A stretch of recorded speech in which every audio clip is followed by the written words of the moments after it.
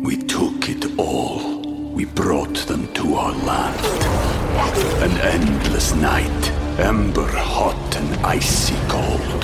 The rage of the earth. We made this curse. Carved it in the blood on our backs. We did not see.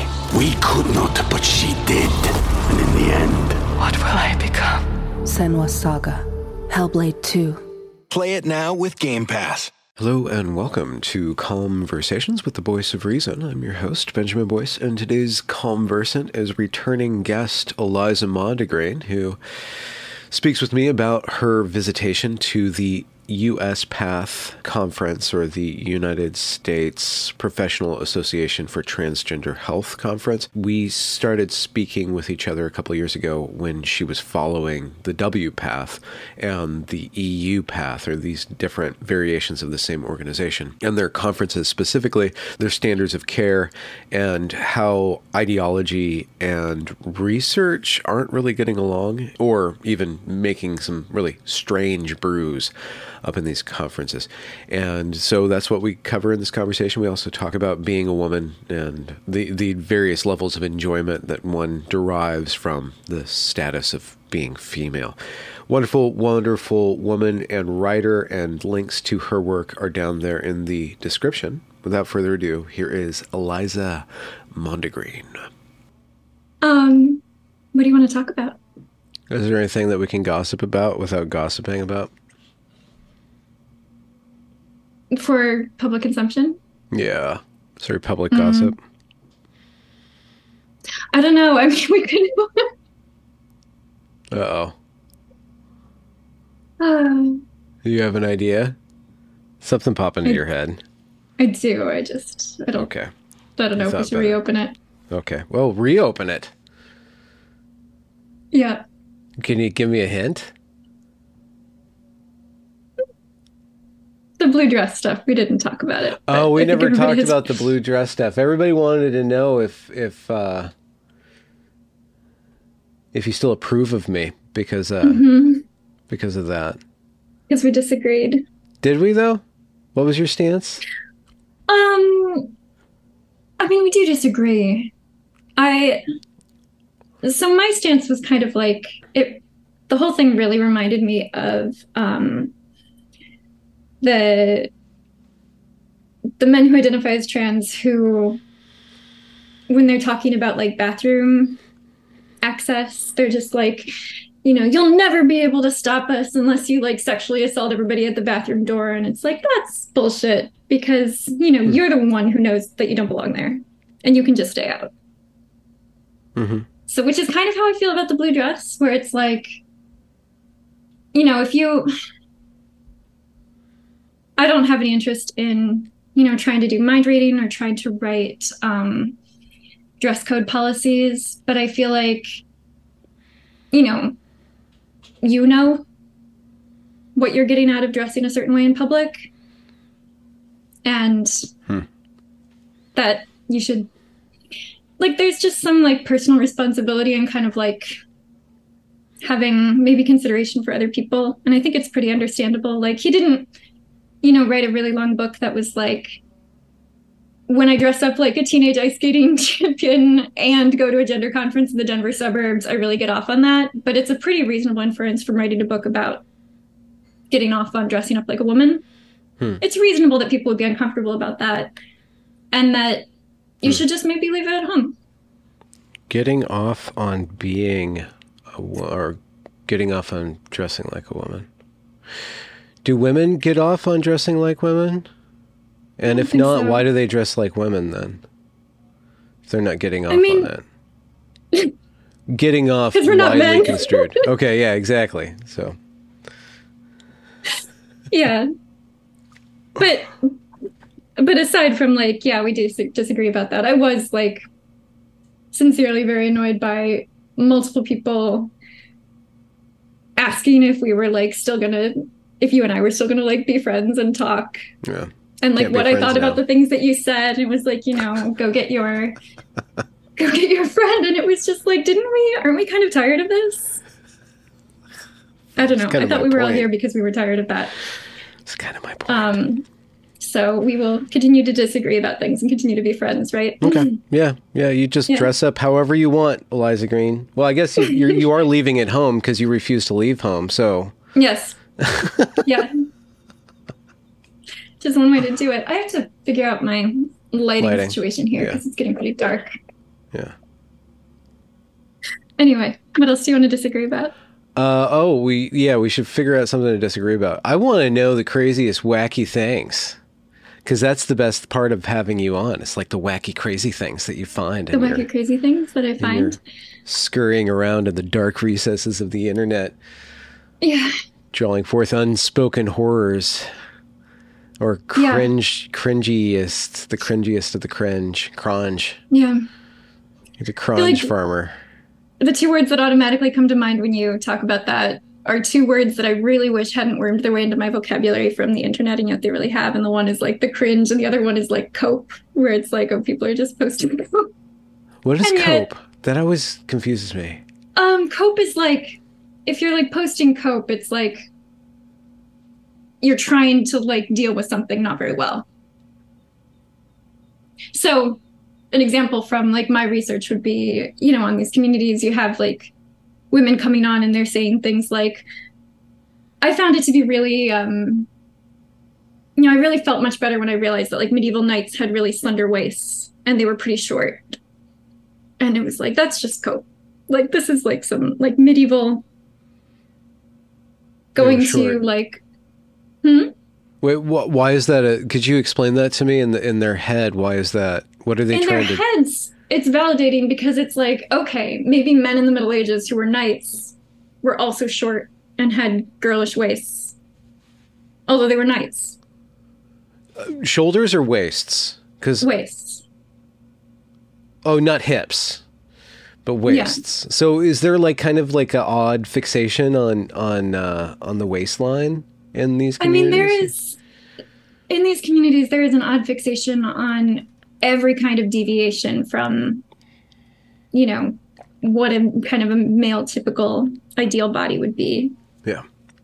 So this is one of the ways that female trans communities are a lot like a lot of other female online communities around like fashion or disordered eating, weight loss, all of these other things, because there's just this complete fixation on the body and what size it is and how it looks in clothes and how other people see it.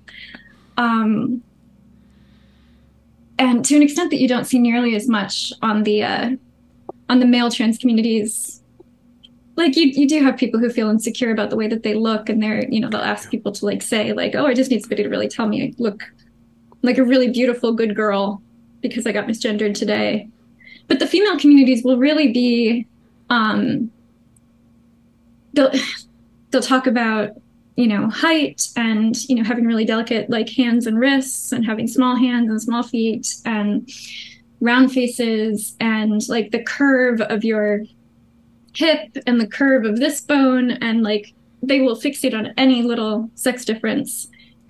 And then there will always be women in the comment section who come in and they're like, of course you can, there are like some really short men like Jack Black. Is he the ideal typical man? Yeah. Not until this, but now he's really keeping the flame alive. Yeah, and they'll talk about, you can have men who are short and you can have men who have, big hips and thighs. Yeah. You can have men who have gynecomastia, and you can have men who have small hands and feet. And it's like, yeah, it's just very unlikely to have all of these things in one package and you're still female. It's interesting. And so what is the role of this confession? So there's people come in and excuse it, say, well, there's other, here's an example of a male. So you're safe, you're fine. But is there another like feedback loop of what they are achieving by this processing, this group processing?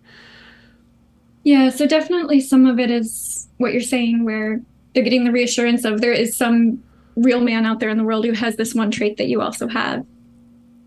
You also get the kind of mingled reassurance and like negative co-rumination of like other people saying that they feel the same way. Mm-hmm. Yeah.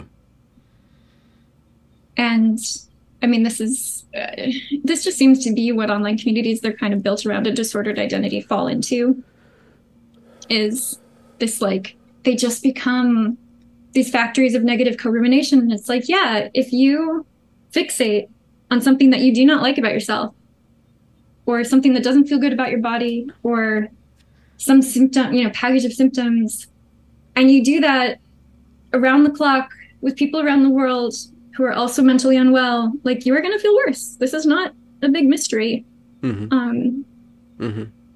Yeah. To bring it back to the thing that we don't want to talk about, the Philly, the blue dress, AGP gate. What I saw on one level of internet discourse was a lot of people who weren't at the conference, who showed up, who spend an inordinate amount of time on Twitter co-ruminating about bad men, and specifically like sharing pictures of men in dresses and how evil these men in dresses are, and then just being conditioned to have a very specific response to this stimulus, and just spurging out on this stimulus, like, and then they're just co-ruminating, and because the target was adjacent to them, it wasn't just some far off man or like some abstract concept of, a guy in a female prison. Like, no, this is a guy who showed up at our team's, soccer league meetup, and the enemy is in our midst, and we need to purge the enemy in our midst. And so there was this collapsing of all this negative energy onto a point, like not just collapsing, but like, when the lightning strikes, like it just, this release, this discharge of all this energy in a very confined space amidst each other, relieving a lot of negative affect by focusing it kind of semi-externally on the same thing.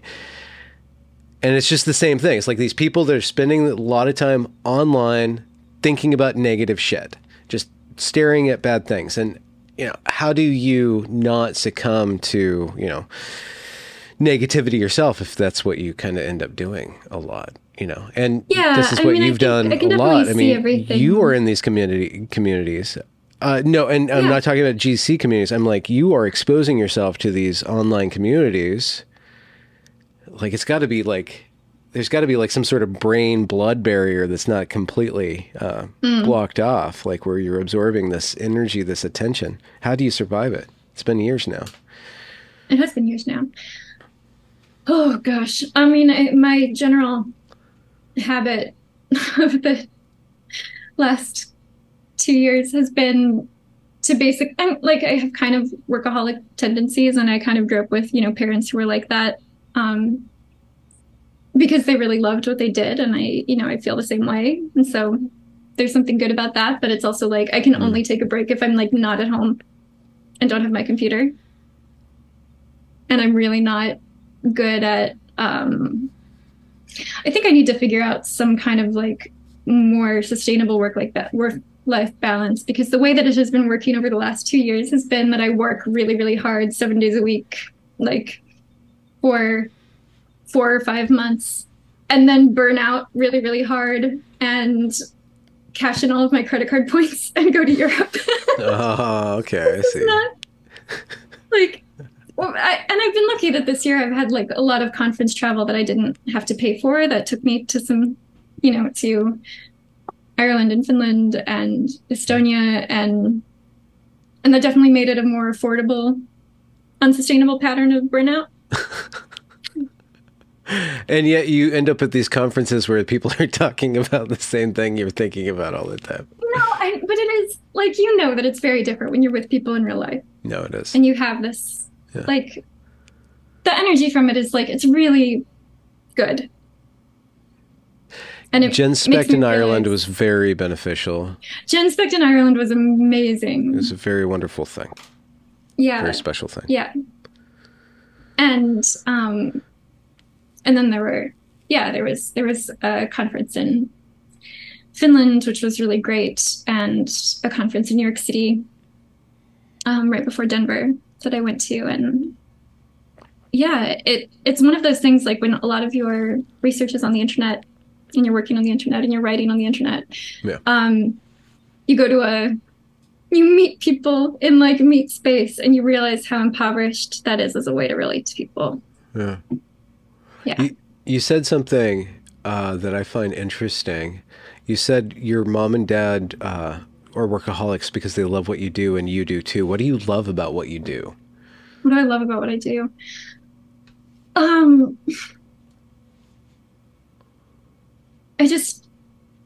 It has, like you said, it's been several years that I've been researching this. It's just kind of endlessly fascinating to me. And I don't know. I had a lot of these kinds of, and we've talked about some of them, that I would just get really engrossed in a topic and read everything about it, and then nothing would ever kind of come of it. And so, I spent my entire adolescence reading about Nazism and totalitarianism generally, and like the Nazi eugenics movement and the Holocaust. And I felt, as a teenager, like I have to understand like how this could ever happen. And I have a very similar feeling around, the gender medicine in terms of just like, how did this happen?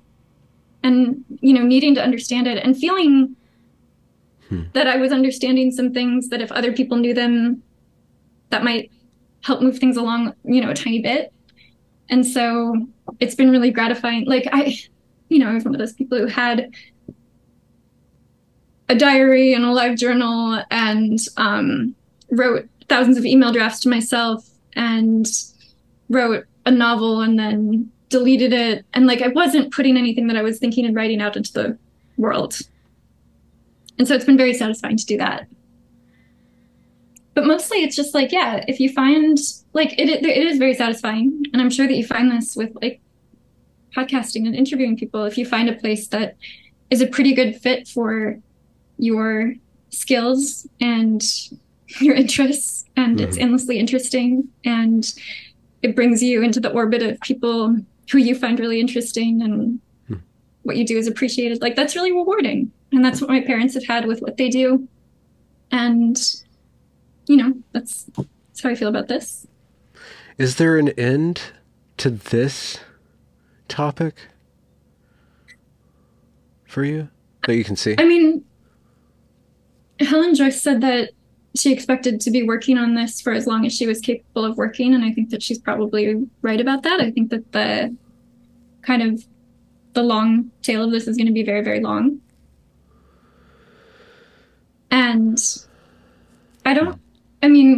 I would like to see things get to a much saner place in terms of like policy and medicine.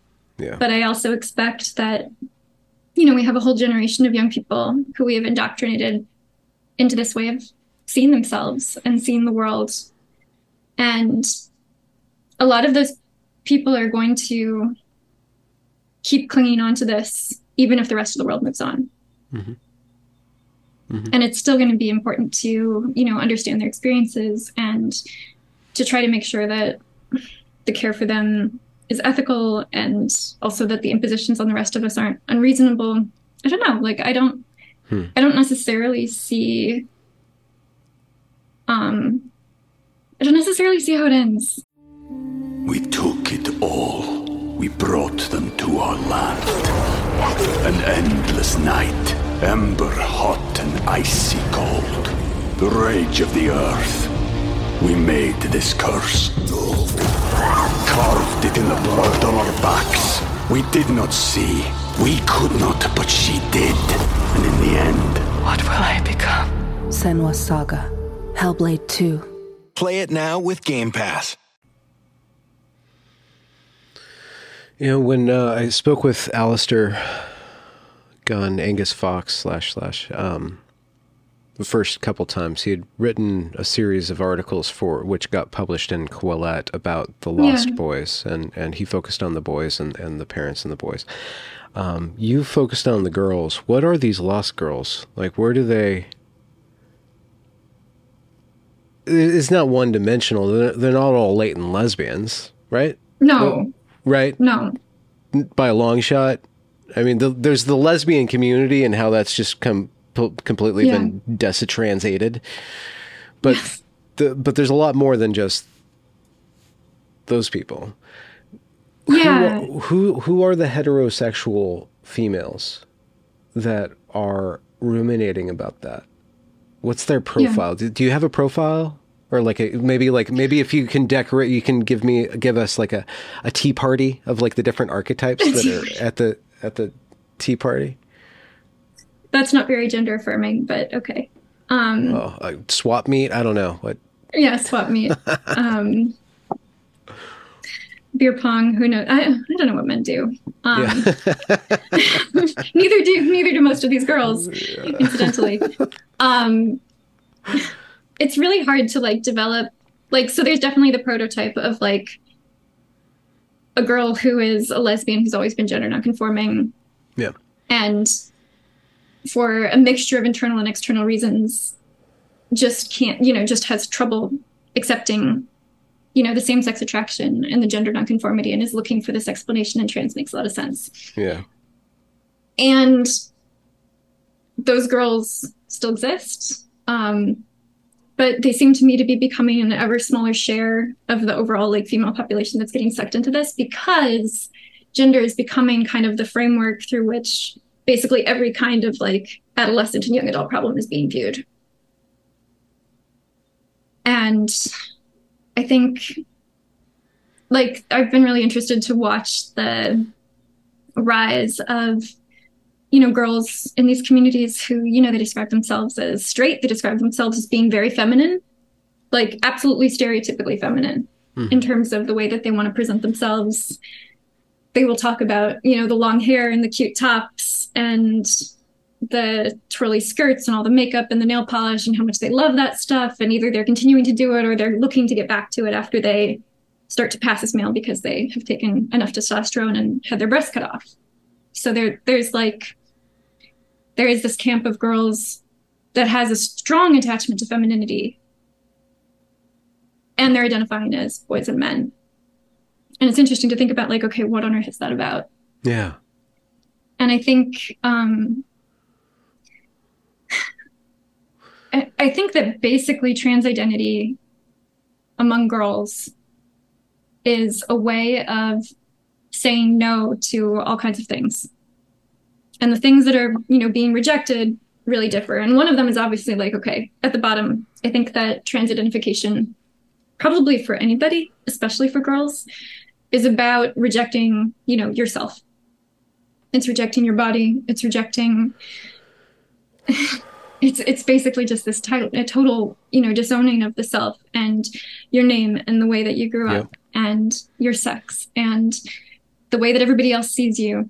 But it's also this way of rejecting the expectations that the rest of the world is putting on you, that a lot of girls and young women feel really uncomfortable with. And so maybe when you say you're trans, what you're really saying is like, okay, don't seem like, maybe I want to perform femininity, but femininity gets really demonized as, it's frivolous, it's trivial, it's vain, it's silly. And so I don't want to perform femininity like that. Like I want to perform it in a way where it's respected, which means that you can't see me as a girl when I'm doing it.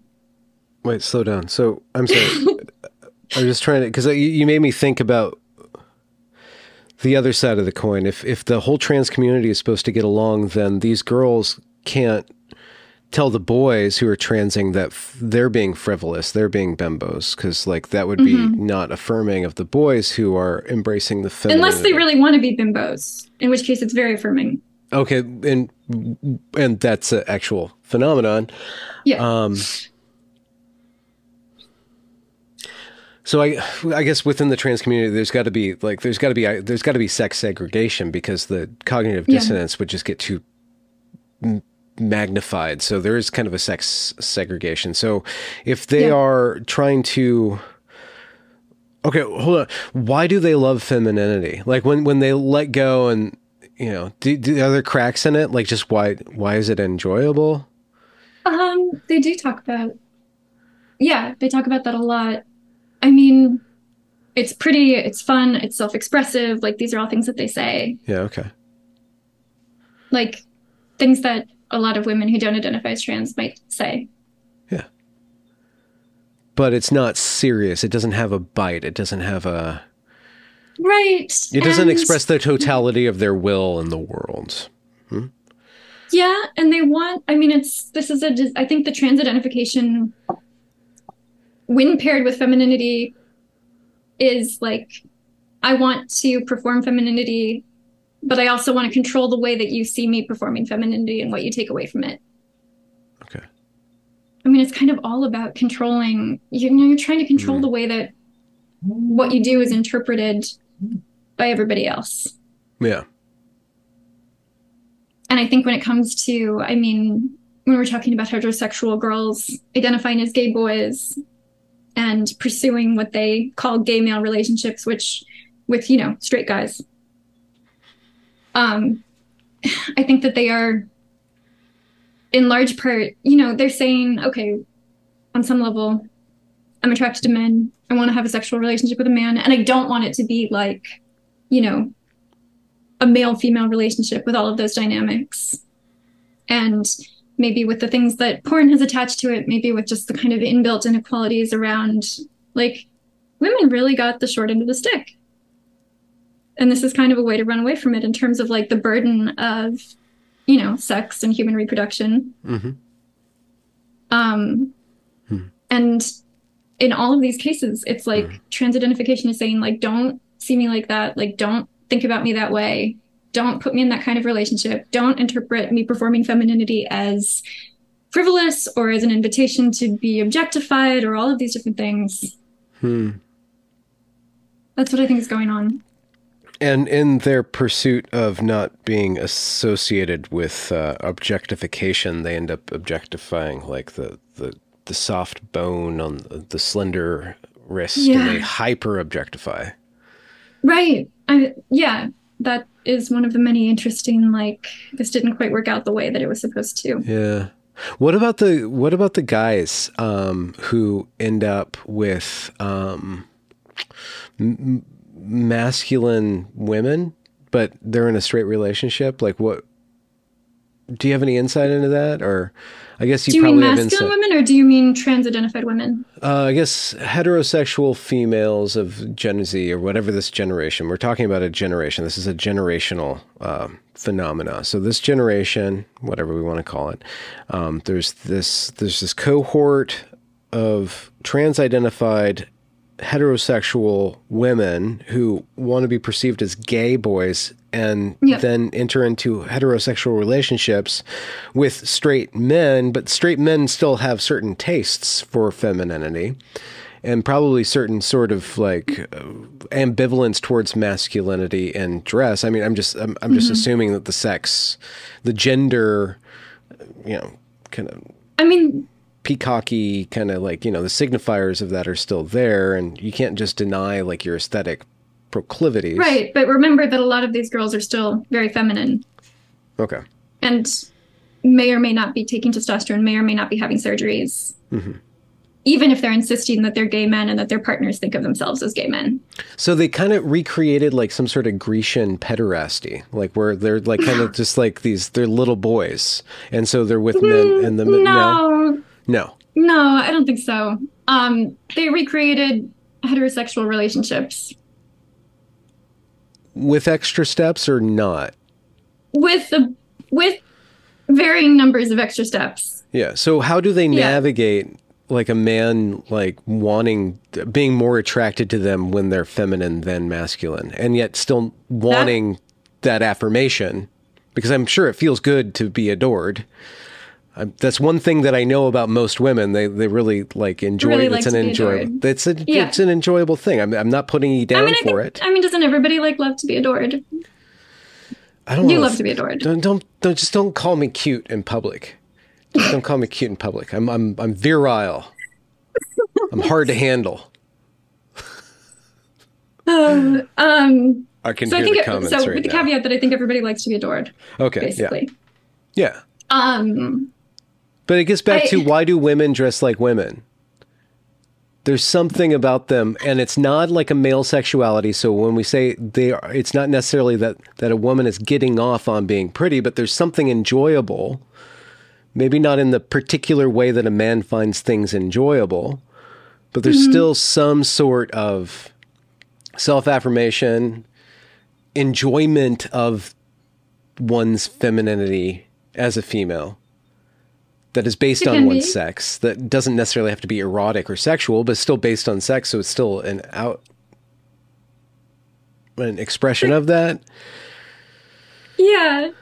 I mean, we're kind of getting away from these girls. The thing that I was going to say was, I mean, they're talking all of the time on these communities about, like, one of the biggest forms of obsession is, okay, does my male partner to really think of himself as gay and really see me as a man?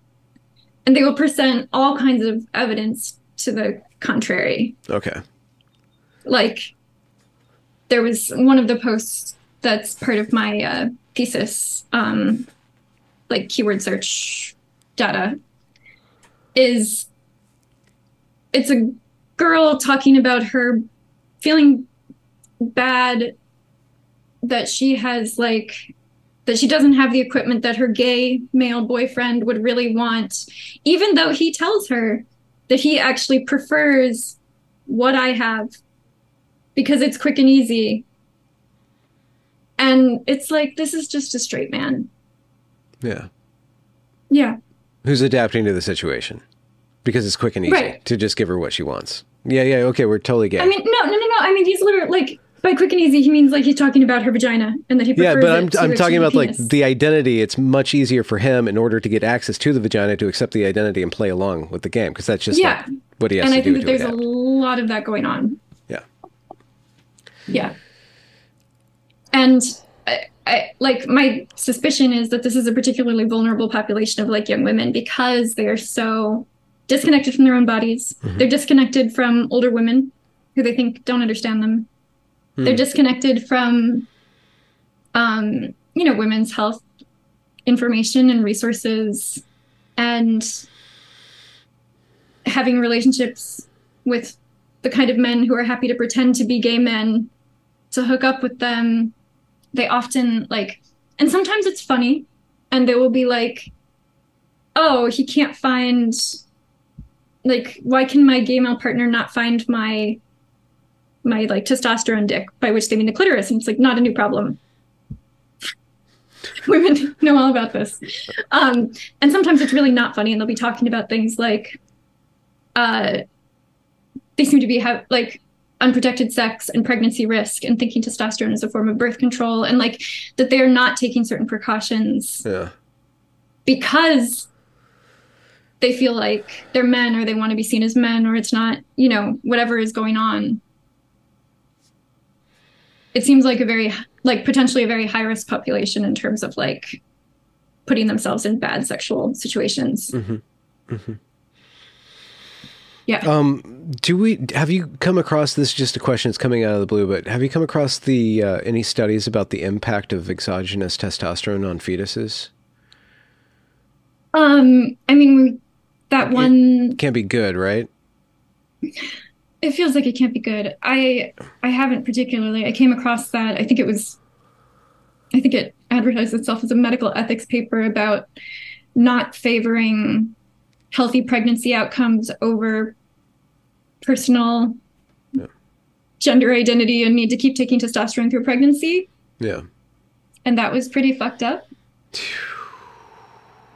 So, I mean, it's selfish, it's risky, like you're saying, but also it's just shallow. How can these men and women deepen their relationship, or where does the relationship head if it has to go through this loop, this identity loop, this gender identity loop? Like, is there have you noticed any yearning for deep spiritual fulfillment or gratification of a personality, like,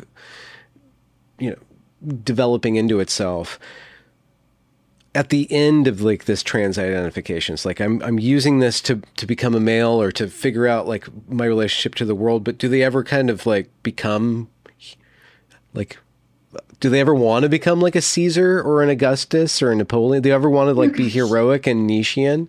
Do they ever, like, go in that direction? I don't know, but it doesn't really... The concerns of the communities that I study are so, And you probably wouldn't get that data because they would probably phase out of the community because the community is focused on... Which is the other thing I was going to say. Like, somebody who is really kind of like maybe self-actualizing generally and making progress in life probably wouldn't be spending all their time on this community. That probably includes me as a researcher. Oh no! Hey, you got to admire. We certainly admire your self-awareness, Eliza Mondegreen. What happens when the cracks show and the person starts to move away from the community, but is not yet feel like they have permission to, if that's the right framework? Yeah. So it's interesting.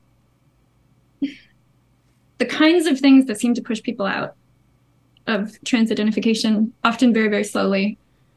One of the biggest ones is just kind of running into the limits of what transition has to offer and realizing that it's just not enough. So this will often, and you can often see this, you know, from people who are very new in the community. And it's like, okay, I feel like this is a seed that's going to grow over time, where they'll be talking about like, I feel like I'll never be a real man, even if I, you know, have all of these surgeries and do all these things.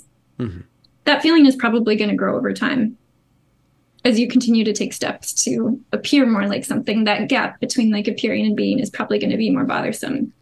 There are people who can live with that. Those seem to be the people who are the happiest with transition, is, you know, they can accept that it's a limited offering and they're okay with that.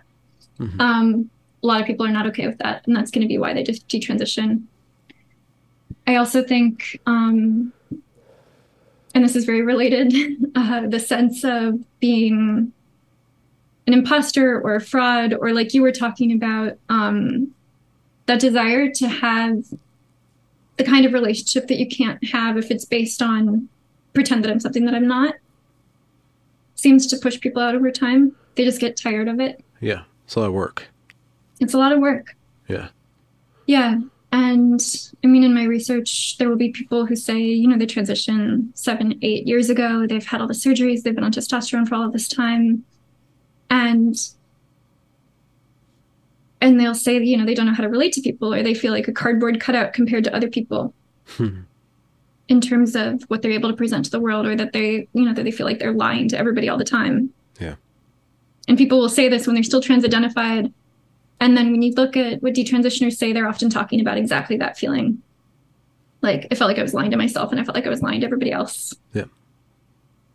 And that just wasn't the way that I wanted to live the rest of my life. Yeah. So it's very tempting to kind of plot people on that trajectory when you're reading, you know, kind of their earlier misgivings along those lines, because it's such a familiar trajectory. And are the responses to keep the community isolated or insular? There's only so many responses that can be made. Have they adapted over time? So, I mean, the basic response is, you know, it's the same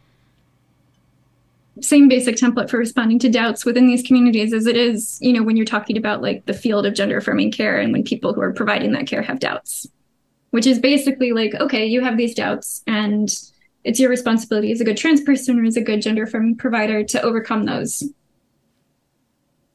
And you're going to work through it, and you're going to fake it until you make, you know, like it really is. And the reason that I wasn't at GenSpect was that I was at the US Path conference that was at the same time. And it was really, it was the third conference like that I've been to. And it was just really interesting as kind of like, you know, yet another case study of how are these people thinking about the work that they're doing, and how are they managing, you know, the evidence that's coming in that one might normally think is a little bit discouraging. And yeah, I mean, there were some really fascinating sessions. Like, there was a much stronger focus on public relations. There there were 3 sessions that were devoted to public relations. As opposed to the previous 2, what was it, EPATH or it was WPATH? Yeah. And then the European, so the world version, the European version, and now the US version. Yeah. And it does make sense that the US version would be the most PR focused. First of all, because we're shallow, but second of all, because it's really embattled here right now. Yeah. With legislation, politicization, social media. Yeah. So it was a lot of like how to deal with the politicization. Yeah. And there were sessions where they were talking about they had done message testing around like gender affirming care and kids, and how do people see that? And the guy who was doing the session, he was just like, when normal people hear gender affirming care, they think trans kids in the driver's seat. And that's really scary for them. He was like, even though, we think trans kids in the driver's seat is great, but like not everybody thinks that. And he's like, so that makes people very nervous. And so when you're talking about this, you should say like, it's medically necessary care, it's essential medical care, it's prescribed medical care. And necessary, would say, like, essential, and prescribed. Prescribed. Huh. And that you should avoid details. Avoid details, yes.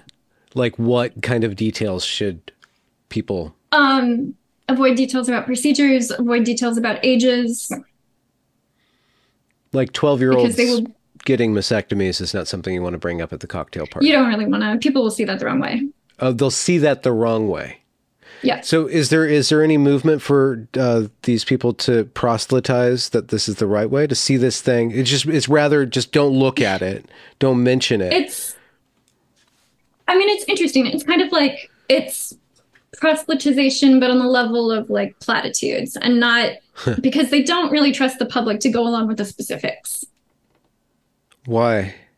Because they're counter common sense, right? Because we have not been indoctrinated enough to go along with the specifics. Like yet. Okay. So they definitely don't want to say things like, well, we performed a gender affirming chest masculinization surgery on a 12-year-old trans masculine boy, because normal people are going to look at that and be like, oh, you cut a 12-year-old's breast off? Yeah. That doesn't seem great. We've hobbled for life the ability of this male's this male's ability to have an orgasm before he ever even had an orgasm. We took that away from him. Right. Like we took that away from him. Like those things just do not. But he's just good. Asexual. Well, now he is, but yes, and that is exactly like I think that's a big part of the push for asexual recognition is like we're having all of these people who are going to be like pharmaceutically and surgically harmed. And we want to pretend that it was this innate orientation that they had. And so we didn't do anything wrong. They were just asexual. And that's how we got to eunuch gender. That's how we got to eunuch gender. Because that's basically what this is. It's pretty dark. Yeah. Yeah. Wow. So and there was a session. What's the tone of the guy? Like that, like when he's talking about that, like, are they worried? Like, do you have like this thing that's like, okay, how maybe we painted ourselves into a corner here? No, okay. It's really like.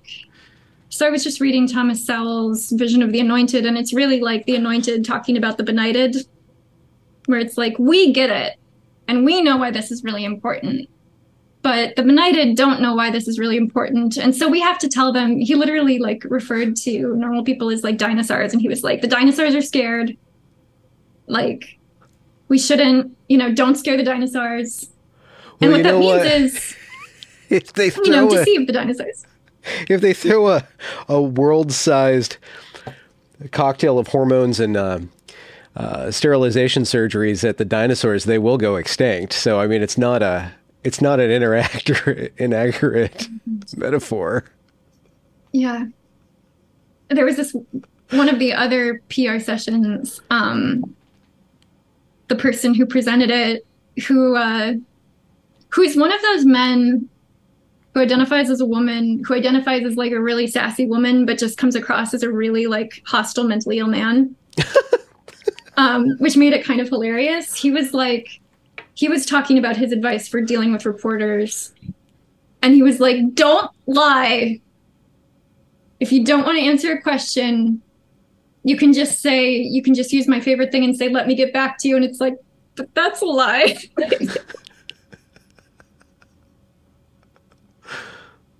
Let me get back to you. Let me get back to you. Well, I mean, that does show that they're aware, or maybe that's showing that journalism is starting to address Lisa Selene Davis's contention, which I'll put up on my channel, but it's on the GenSpec channel, about why has the mainstream media refused to report on this, and they have.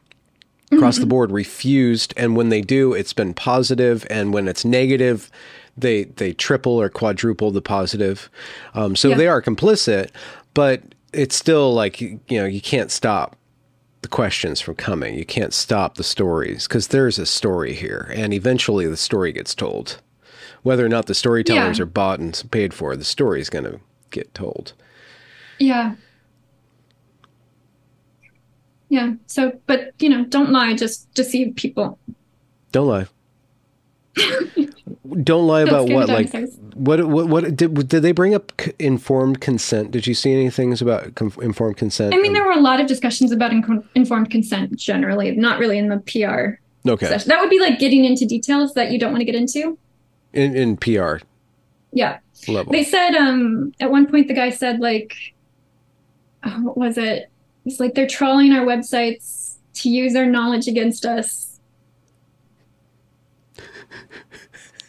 Wait, what? These people just have a problem with reporting. They're trawling, or trolling? Trawling. Trawling, yeah. Our websites to use our knowledge against us.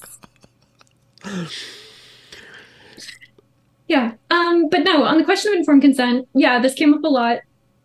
Okay. It's interesting. It's a big one. Because this is one we like when we look at what's coming out of SAGM and GenSpec, but SAGM specifically, the Society for Evidence-Based Gender Medicine, who are looking for the data, not even looking at, but looking for the data, because there's not enough data to stand on for the mass sterilization of a generation. Just to put it out there, if anybody doesn't know that, like, we don't know what we're doing, or they don't know what they're doing.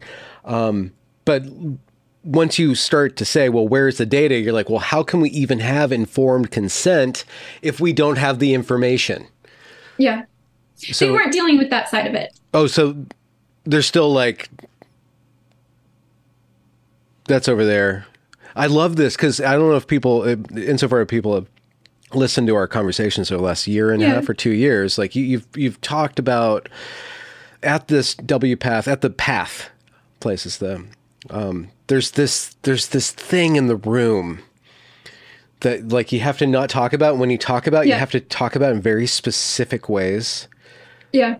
Like, there's this Lovecraftian, like, gate, and you're not supposed to talk about Cthulhu. And every once in a while, like, the tendrils kind of snake. I'm sorry, I'm playing a Lovecraft game right now with the boys. Right. So, and that's there, like, and you're describing that, like, so informed consent. We have to talk about. So how do they talk around that? So informed consent is one of many topics where my sense is that there's an attempt to, like, have the appearance of, like, responsibility and the appearance of doing science without actually doing it. And so they're like, we're going to talk about informed consent because informed consent is really important. But what they mean by dealing with the problems with informed consent is, how can you get any patient, no matter where they're starting from, to consent so that you can say that you were responsible? And there was a session where they, like, modeled how to get a patient who was, and I actually wrote this down because I didn't want to forget all of the comorbidities that they gave this, I really pray to God, hypothetical patient. A schizophrenic patient who has autism, borderline personality disorder, is intellectually disabled, had a psychiatric hospitalization in the last year, identifies as a demi-boy who wants a hysterectomy and a phalloplasty. And they were like, so let's just role play how we can, ensure that we're getting informed consent with this patient. Yeah. And they talk about the kind of problems that they run into, like maybe the patient doesn't really understand why the surgeries can't happen all at once, why it has to happen in stages. Maybe they're concerned that the patient has autism. What does this mean to the patient? Maybe they're concerned, is it a delusion with schizophrenia? And the way that they played out the scenario was not actually navigating the possibility that the patient might have an impairment that would affect their ability to consent. But instead, it was like, actually, the schizophrenia, like, they didn't really have it. Maybe it was just a misdiagnosis. And maybe it was just kind of an artifact of the gender dysphoria. And then when the patient didn't understand why we couldn't do the hysterectomy and the phalloplasty at the same time, then we just explained that you couldn't, and then the patient understood, and then the patient consented. So it was like there were no real barriers. And the basic takeaway from this, I think, for doctors is that the onus for informed consent is on the clinician. And if you cannot get to informed consent with a patient, it's because you failed as a clinician, not because sometimes we shouldn't do this because patients can't understand it and can't consent. Much less, nobody can consent because nobody understands it. So I want to come up with a new word that takes the word nice and Nazi and puts it together, like nices or something like that. Nicey. Yeah. Because it's the same eugenic relationship to the human being, where the human being is this object that needs to be corrected because they're wrong some way, or the world, we don't like them. There's kind of like a disgust. But maybe not. I don't know. But they're doing the same procedures. But it's all about niceness. They're doing the same procedures on the same population. Like, they are sterilizing people that we would have sterilized for eugenic reasons in the past. But now we're doing it for identity reasons. So it's new, it's woke eugenics. It's like new eugenics. Woke eugenics. But it's just not. They're being nice. I guess the old nice. the old eugenicists were being nice too, because they're just thinking long term.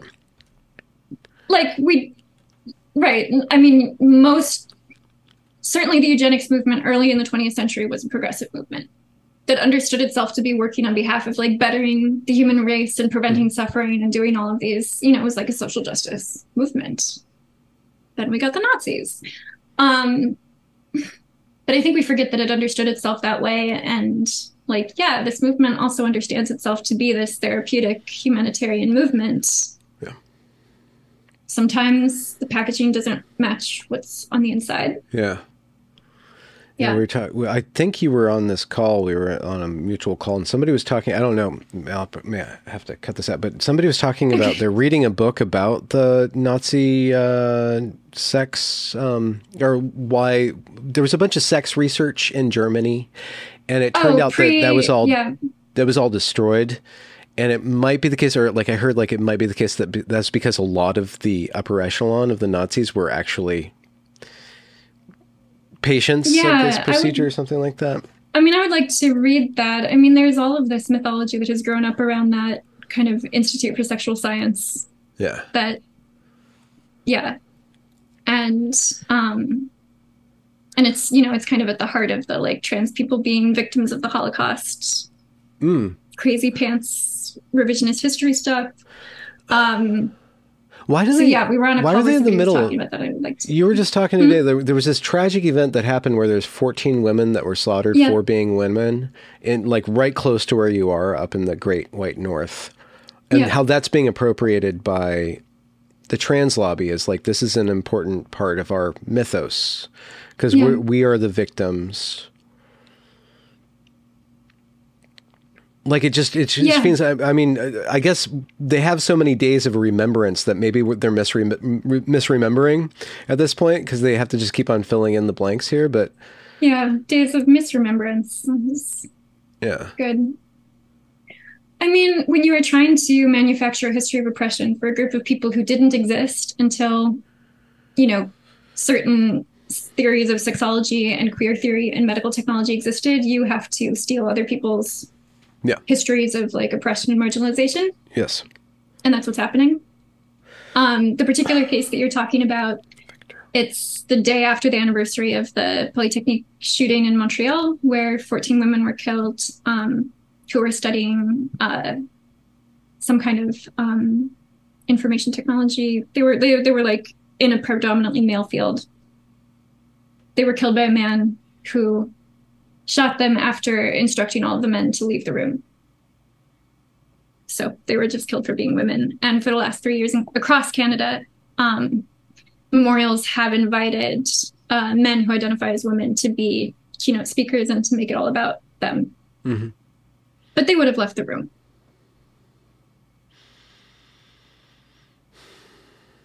They would have had a sudden identity revelation. Well, temporary. That's where the fluid comes from, I guess. Puddling around their ankles. Yeah. But there's an aspect of this identity, at least on the public stage, that needs oppression to solidify itself. Yeah. Do you see that in these professional organizations? And we kind of skipped away from something very disturbing that you talked about, and I just want to reiterate that. You were talking about a test case where this is obviously somebody who cannot, like a mentally disabled, schizophrenic, autistic, borderline. Like this is the last person in the world that should be receiving sterilization dressed up as liberation. And a phalloplasty. A phalloplasty, which is a very crude, we're going to take flesh off of you and paste it on to another part of your body. Right. And almost everybody who has it is going to have a complication or a series of complications. Yeah. One of the most absolutely barbaric of these procedures. Done to one of the most, like if you put every vulnerability into a bucket, you would be describing this test case. You would get this patient. And still they tried to figure out a way. Yeah. And the way that they really treated it and then we realized that this barrier was also a social construct, so it was fine. And it was so all of these oppressions, like literal, like vulnerabilities, not necessarily oppressions, but like deficiencies of capability, were disregarded in order to liberate them through the process of gender affirming care. Or what did you get a sense of why gender was the most important thing to happen to this vulnerable? I mean, they never come out quite and say it, but it's like that the assumption is just like that is who the patient really is, and therefore everything else is subordinate to the reality of the patient's identity. Yeah. Yeah. And where did that identity come from? Not society. Right. It comes from the inside somehow, and it changes sometimes, but you should definitely affirm it in line with whatever the patient feels right now, no matter what the patient is going through. Yeah. And you see this, I mean, trans kids in the driver's seat. And I mean, you see this with the clinicians, and you see this online where, a lot of these young people online will be talking about potential alternative explanations for why they feel the way they do and why they want to transition. And they will be very explicit that these are other possibilities. Like, this isn't me projecting that onto them. They'll be like, sometimes I think that maybe this is because I was sexually abused when I was 5 or 6 years old. Yeah. And then by the end of the post, they'll come around and they'll be like, but deep down, I know that I'm just a trans person who happened to be sexually abused when I was 5 or 6 years old. Oh. Oh. And the clinicians treat it the same way, where they'll be like, I mean, of course, a person could be transgender and have an intellectual disability. And of course, a person could be transgender and be psychotic. But they're not psychotic about being transgender. I guess apparently you can be psychotic about everything other than being transgender. That's real. And they have no choice but to do that. Like, it seems like if you look at the psychology of this, well, we can't define what a trans person is. So if we make up, and we know that the trans kid exists, but we don't know how to accurately. So, right? They didn't change the guidelines where they don't know. They can't. Yeah. They can't say. There's no test for it, but it's there. And if you're doing that to children, then why don't you just recreate a child and put it in an adult body? Say they're mentally deficient, autistic, very self-obsessed, psychotic. Like, you're just describing a child with another 100 pounds on them, right? Yeah. So if we're going to do it to children, we have to do it to this thing. Like, it just seems like it's so rich for some sort of... There's no barrier, and that includes age, and that includes... Well, it's not just there's no barrier. They're attracted to the thing in the room that you can't say, and so it just kind of pops out of their psyche. I'm being kind of like Jungian, kind of like there's this dream world where they're manifesting this demon. Yeah, No, there is this kind of like, oh, that was a very telling thing to say. They're like, I don't know. So how does oppression work into it, or how does the social does it, or are they able to? Is it all a mixture? Are they able to keep all these different things clean between activism and medicalization and? No, I mean they really do see themselves as this vanguard within medicine and within society, and a vanguard. You know, they have this special knowledge, and so they're blessed in this one sense, and then they're persecuted in this other sense because nobody else understands them. So that kind of mix of like, okay, we're the anointed, we understand this, and the persecution of being misunderstood by other people who want to shut you down because they think that you're sterilizing kids, even though you are. Like those things, you don't get one of those without the other. And that's kind of what the conferences are built around. And they just like, they just can't take the criticisms that they face seriously. Like the conference opened with the outgoing president making a joke about puberty blockers.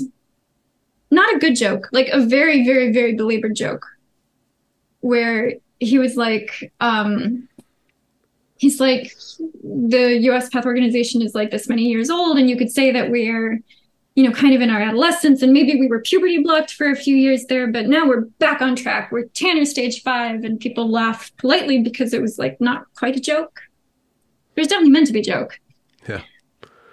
And it's like, yeah, blocking brain development, really funny. We don't know. Right. We don't know. Right. Like, we no. I mean, it might turn out to be hilarious. No, I mean about like literally mentally retarding children by putting them on puberty block. It's likely, right? I think, but we don't know. But we don't know. It's like a tremendous risk, but there it's a joke that people would be concerned about it. Yeah, because of course we would do this, and I don't know. I mean, it's a weird conference because like there was like a two-spirit person who read a really long, terrible poem. And there was, like, there were people introducing themselves as, like, kinky masculine of center people. Kinky masculine of center? Yeah. It sounds like a political leaning. Yeah. I mean, it is, right? Like, it's a political leaning. Yeah, it's like a nudist who votes for DeSantis, basically. Right. Masculine of center. They talked about rectal progesterone fandoms. Wait, what? Mm-hmm. What? Is that like a suppository? Well, fandoms? Kind of. It's an interesting use of the word fandom. Unfortunately, it's not a euphemistic use of the word rectal. Okay. No, it's like these online communities that are like, they think that you'll have more feminizing effects if you inject progesterone into your rectum. Yeah. Because it goes into the prostate, right? I didn't actually try to listen that hard to that session because you fade out. Even you have limits. I have Eliza some limits. Mondegreen. Yeah. Okay, so you kind of indicated that there's seeds of people like the girls moving out. And you've been doing this for a few years now. You've gone to these conferences.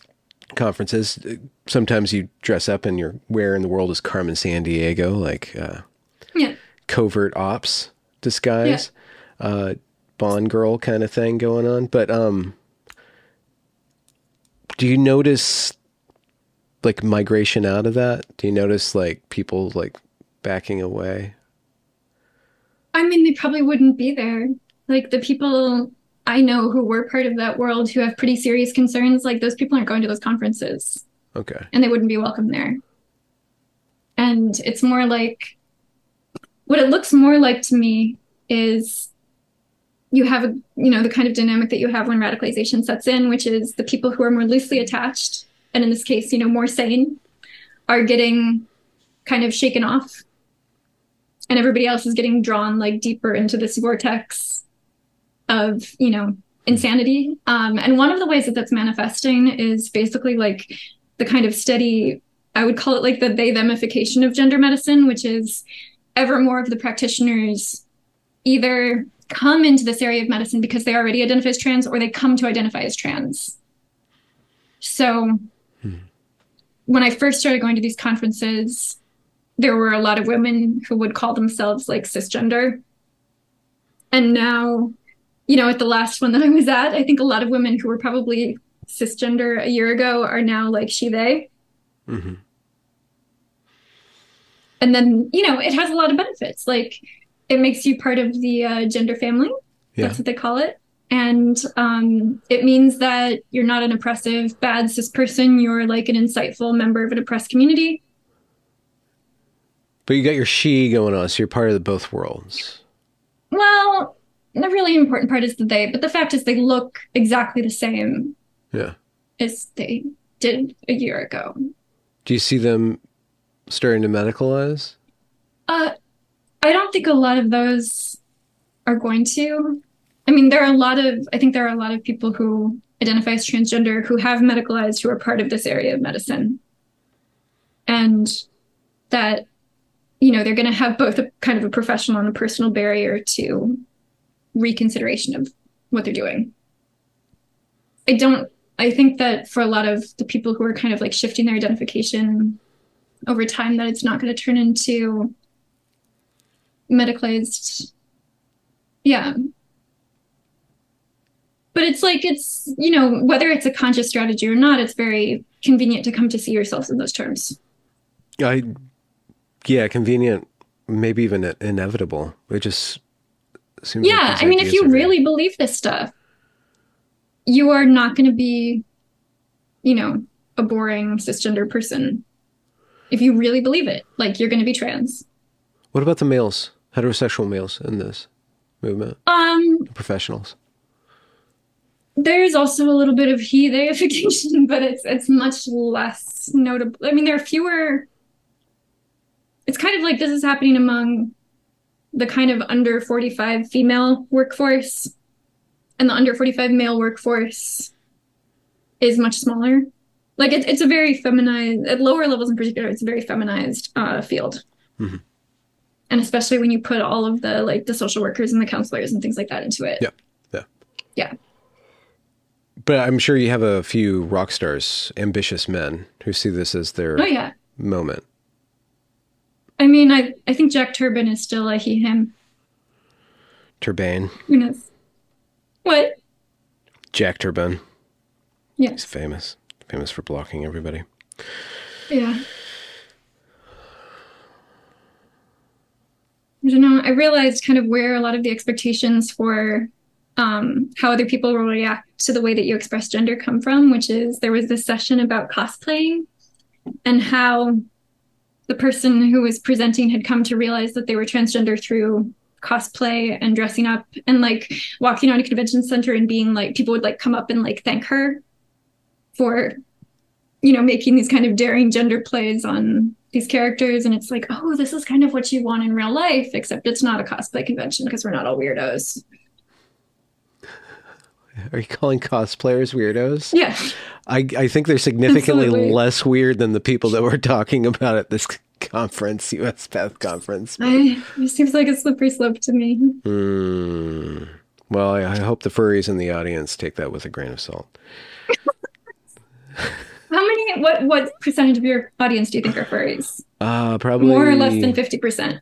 Less than 50 is probably certain. Yeah, less than 50%. You should work on that. You should get into the. No, I you know, furries are fun. Furries are fun. Yes. There's a couple out there lurking. Yeah. So anyway, is the landscape changing? I mean, I think we don't. So in the US, I'm not really sure, like, what are the effects of the presidential election where this is pretty clearly going to be a big issue. I don't know what effect that's going to have. My concern is that it's going to, you know, whenever something gets politically polarized, it makes it harder for the people who are on the wrong side of that issue to back down. Mm-hmm. And my concern is that's what's going to happen to the Democrats, and that Republicans are going to own the opposition to this even more clearly than they already do in the US.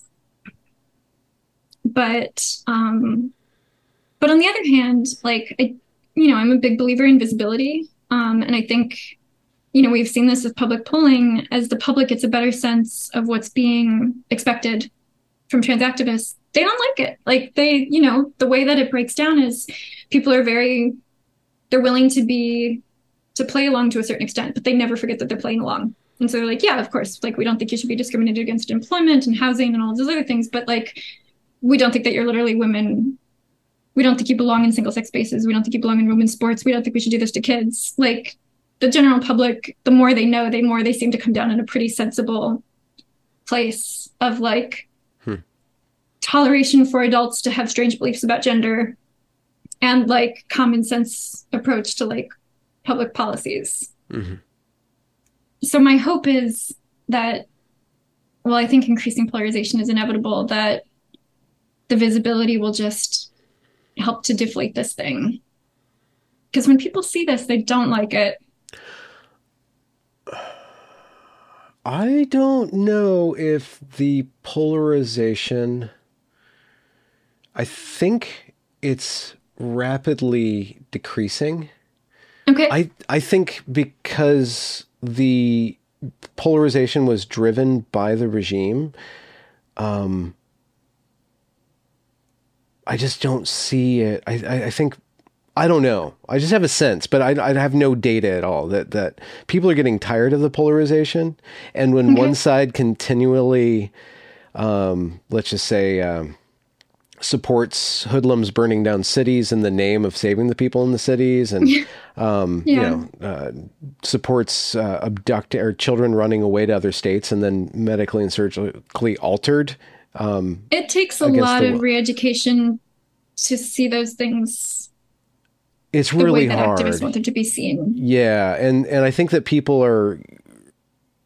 I don't know. I think if people are like, well, you know what? If I was told that these were the evil people, by the people who are actually supporting the evil thing, maybe we're not as different. Maybe the Trump supporter is not as evil as I was led to believe. You know, if the people are telling me that, yeah, you know. Yeah, I mean, I do see something about that where, like, as more and more people find themselves on the wrong side of this issue because they don't think that we should cut teenagers' breasts off, for example, or, give female sports to males. Maybe it will help. Yeah, maybe you're right. Maybe it'll help depolarize overall, because a lot of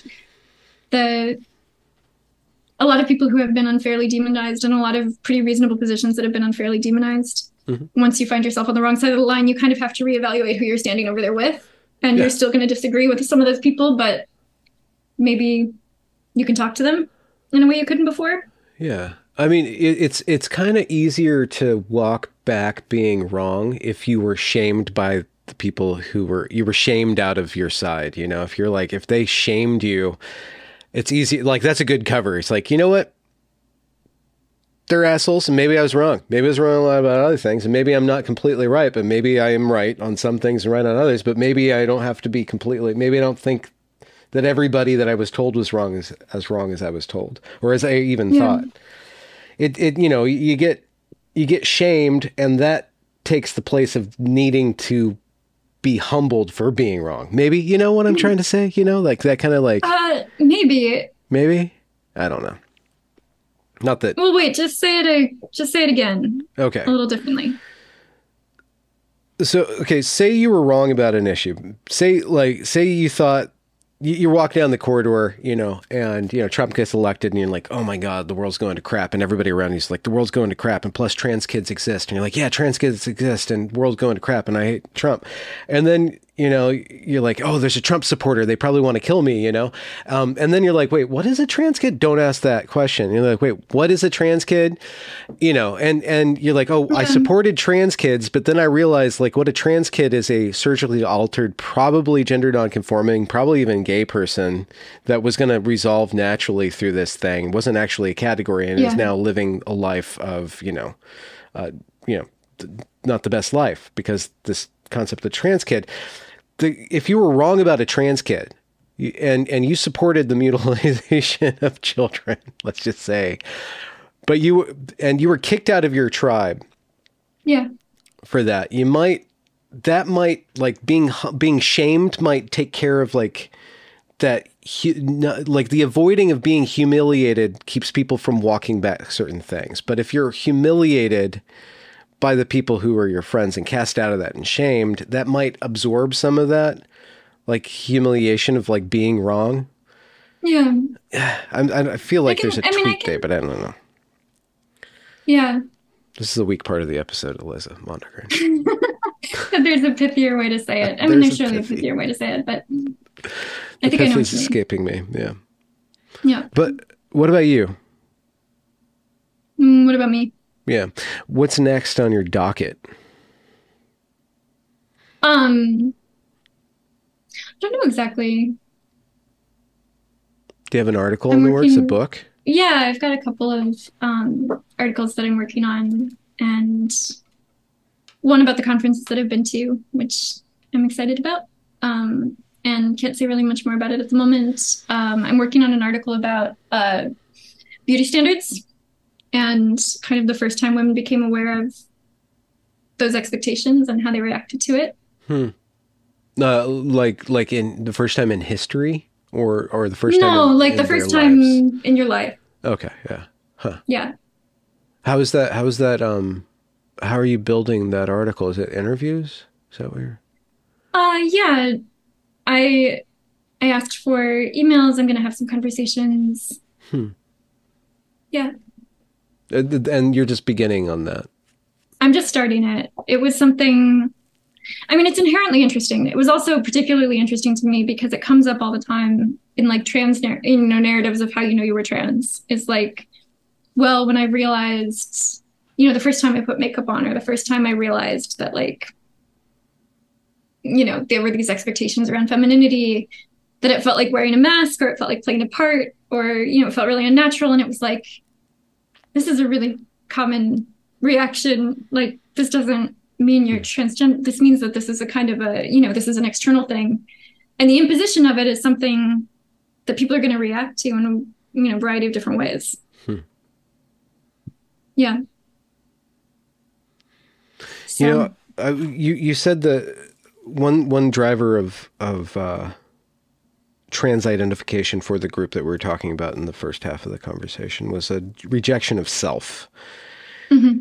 And the one thing again about this topic is that it's about self-rejection and acceptance, but it's also about fitting into society. So it's about social expectations, and it's about like your future, like who you want to become in the world. Mm-hmm. So it's just navigating those expectations to the end goal of like being somebody who's in the world. But there's also a rejection of the parent. It's also it's a manifestation of father and mother issues. Like how could you deny your sex and not deny your mother and father? Like deny the fact that you were born and therefore deny your existence. Like it's a rejection of God. Mm-hmm. It's rejection of order, of reality. It's a rejection of all these different things. Yeah, it's a very like twisted path to individuation from parents, I think. Yeah. And do you see that manifesting in these forums with these young girls?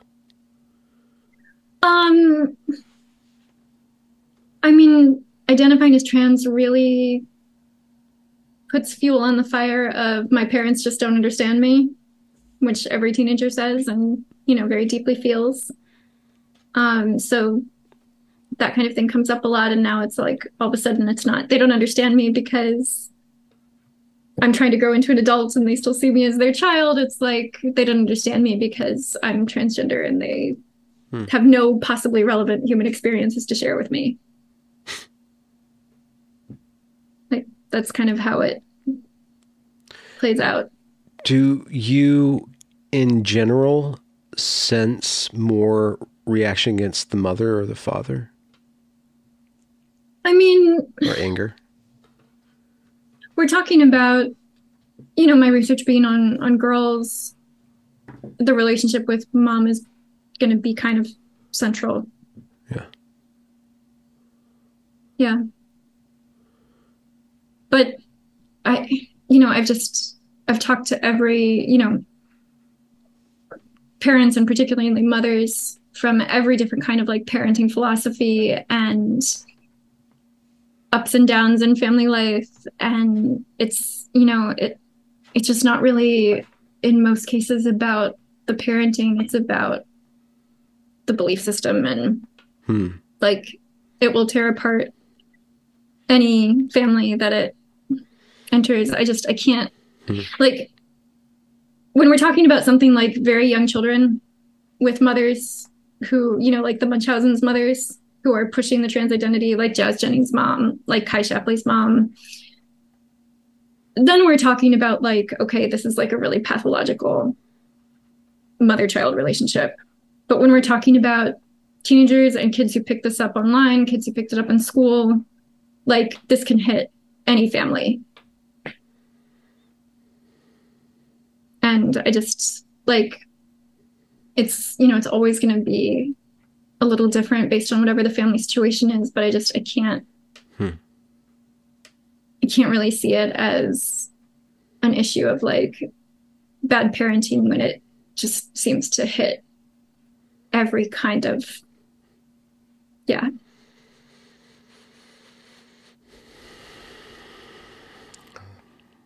It's a very well-designed virus.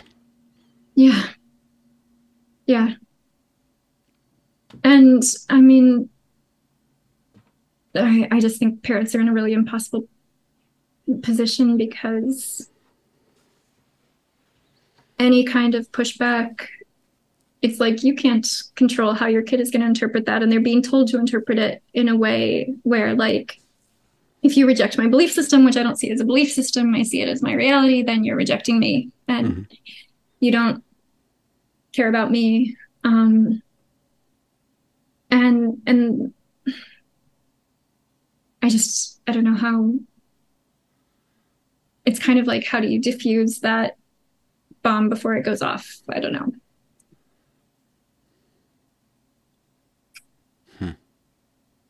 Have any kids reached out to you? Kids? Like people who decided to detransition and came across your work? Yeah. And people who, I've gotten some interesting messages over time, more from like young adults. And sometimes they'll write and they'll be really hostile, but it's curious that they wrote it all, Huh. And so sometimes I will write back to that. And, I had interesting experiences with like young women, more than one, who would reach out and be like, well, you probably don't want me to talk about this way. Like, you would probably want me to use these other words. And I was like, I wouldn't want to control the way that you talk about something. I don't talk about it that way because it doesn't let me say the things that I need to say. This is why I use this language, but I'm not going to like tell you how to talk about your experience. And that is a pretty good defanging move because, it's not an attack. It's like you're kind of inviting someone to say, okay, does this language actually work for me that I'm using, since I'm not being attacked for using it? Mm-hmm. And so I've had very productive conversations after that kind of like start. And it's kind of the way that I feel about those kinds of conversations is you're basically saying, these are kids, young people who are so used to being policed for their thoughts and their expressions in trans communities. And I think it's probably kind of a relief to have a private conversation where somebody's like, I'm not going to do that to you. And I'm not going to try to impose my beliefs on you. So I've had some interesting conversations like that. And that's why we disagree about Phil. I don't even know if we disagree about Phil. Yeah, I know that the community's reaction to it is debilitating toward males' involvement in this movement.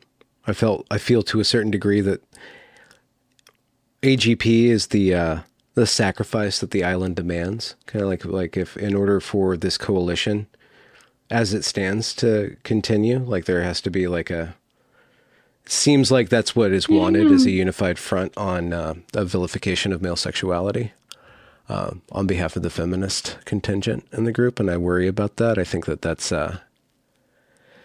there's very strong will within the movement because it was developed in feminist communities that is against male sexuality and finds it to be a threat, full stop. And that attitude cannot be adopted by the professional organizations because it's just not, what are we going to do with all these boys?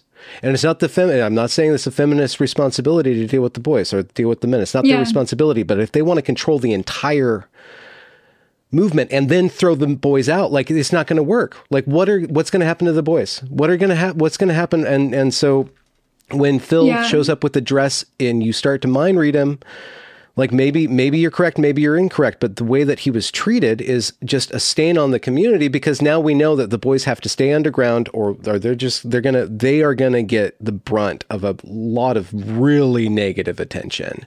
And these boys, a lot of the boys that get swept up into it, especially the AGP boys, are surprisingly incredibly sensitive men, incredibly sensitive. Yeah, I think they're often sensitive to, they've been like in the process, they've become highly sensitized to rejection. I think that there's a risk of overinterpreting what I think a lot of feminists were condemning about Phil. And it's not necessarily I saw all kinds of criticism. Yeah. Some of it that I thought was overboard and some of it that I thought was dead on and some of it that I thought was, kind of misconstrued by people who disagree. And I think where I fall on it is I would not I think that autogynephilia is a real thing. It's really important to understand it. That means we need to talk about it. And that there also probably needs, I think that it's generally a good thing to have boundaries, not in the form of a dress code, but in the form of kind of self-policing to just, we can talk about autogynephilia, but we're not going to practice it in public. And that's a good thing. And that's a norm that seems like a pretty healthy norm to me. And it is not the same thing as saying if you're an autogynephilic adult or you're an autogynephilic boy that we absolutely hate you and you have no place. Okay. But at what point does a man what shade of blue does he have to not wear? How do you actually know? And what do we do with all the weirdos? There were plenty of weirdly dressed women there. Nobody's wearing booty pants, but that there's a lot of people with interesting fashion choices. There are people with interesting fashion choices. I think that a lot of women have had very bad experiences with men who and I think that this is part of what autogynephilia, when it's being practiced, is it's crossing women's boundaries and it's making women uncomfortable. And responding to that, I think it's natural that women would react to that and react negatively. And I think, I think there certainly is a large middle ground between can we have some consideration for other people and some consideration for what's appropriate to be private and what's appropriate to be public, and have a wide space for people to be weird in a way that's and I don't know, that really, it really depends on individual people having a sense of propriety. Yeah. Which we can't count on. Yeah. I don't think that there's a solution other than that. Yeah. Other than and it's fascinating though. It's interesting. And it's we do need to leave a space for people to be misfit weirdo because gosh, this world is especially full of them. And there's nothing wrong with that. And a lot of people got sucked into trans because they were made to believe that there was something wrong with that. And like, there has to be a distinction between weird and like imposing on other people something that should be private. Yeah. And I wish that, I think it was just a very frustrating conversation, best not had on Twitter. like many conversations. Did you hear what they did to me? What did they do to you? Well, one, they accused me of being a sexual deviant because I suppressed the desire to wave at pretty women. That was one thing. And then they went through my children's album and they reinterpreted it as like a pro Jeffrey. You know, I have like a couple hundred children's songs on the internet out there. I have lots and lots many sides. I have a lot of sides. And so they went back. They're like, oh my God, he agrees with Phil and Phil agrees with pedophiles or whatever. He must be a pedophile apologist. And they went through a song about a boat show and made it to be about like some pretty awful stuff that's just not there at all. But they were so gunning for me. It was just like the depth.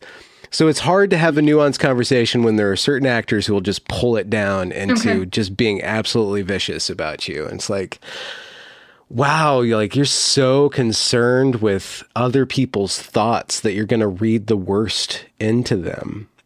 Because that's where it leads. Like, if you're going to start policing people's dress depending on how they think, then basically what you're doing is policing people's thoughts.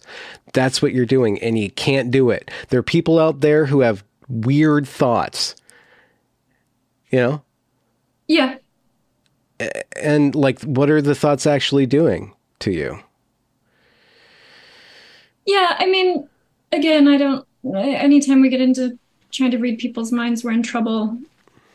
And I also there's that. And there's also like,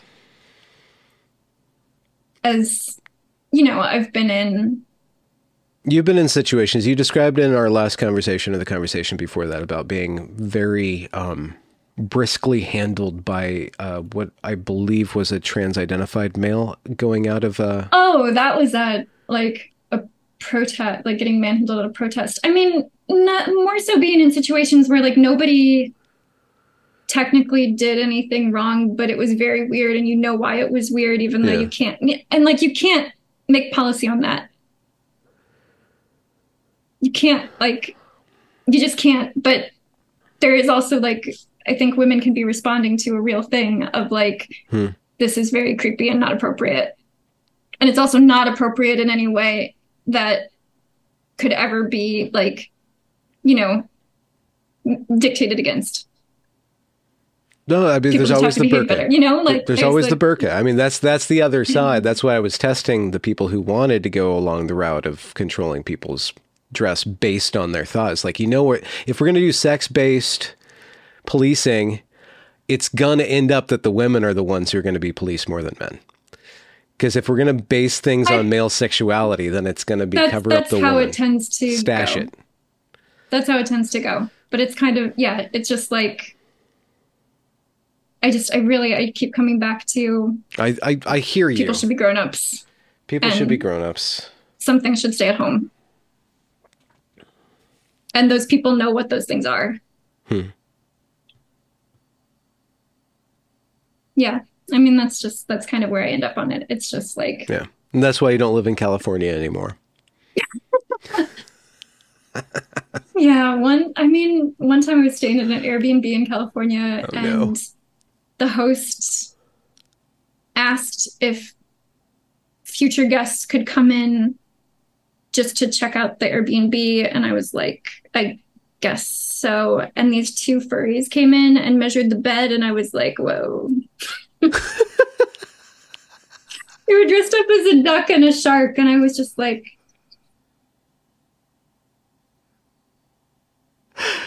Yeah. You and your Airbnb stories. Yeah, I feel like Airbnb and I are done. I don't know. I think you should keep having them. 4-star hotels from here on out. Oh, yeah, right. Well, you need to get on more of those conference lists. Yeah. Eliza Mondegreen, wonderful to have you back on. We haven't had a one-on-one in a while, I think. We've had some really interesting conversations with other people. So it's good to get in deep into your thought processes on this. Your Substack is elizamondegreen.substack.com. You're on Twitter as Eliza Mondegreen. Yep. Any plans for a television show on PBS or anything like that? Working for the CBC? They said they'd get back to me. Yeah. I'm sure they did. Yeah. Because they love your content. And you already plugged what you're doing. You have a couple articles coming up. And if women do want to tell their stories about the first time they realized that they were beautiful. Yeah, running into beauty standards for the first time and what on earth you made of that. Your DMs are open. Yeah. Yeah, my DMs are open. You want to hear about it? In the description. Let's wrap this up. Okay. Thank you. Bye.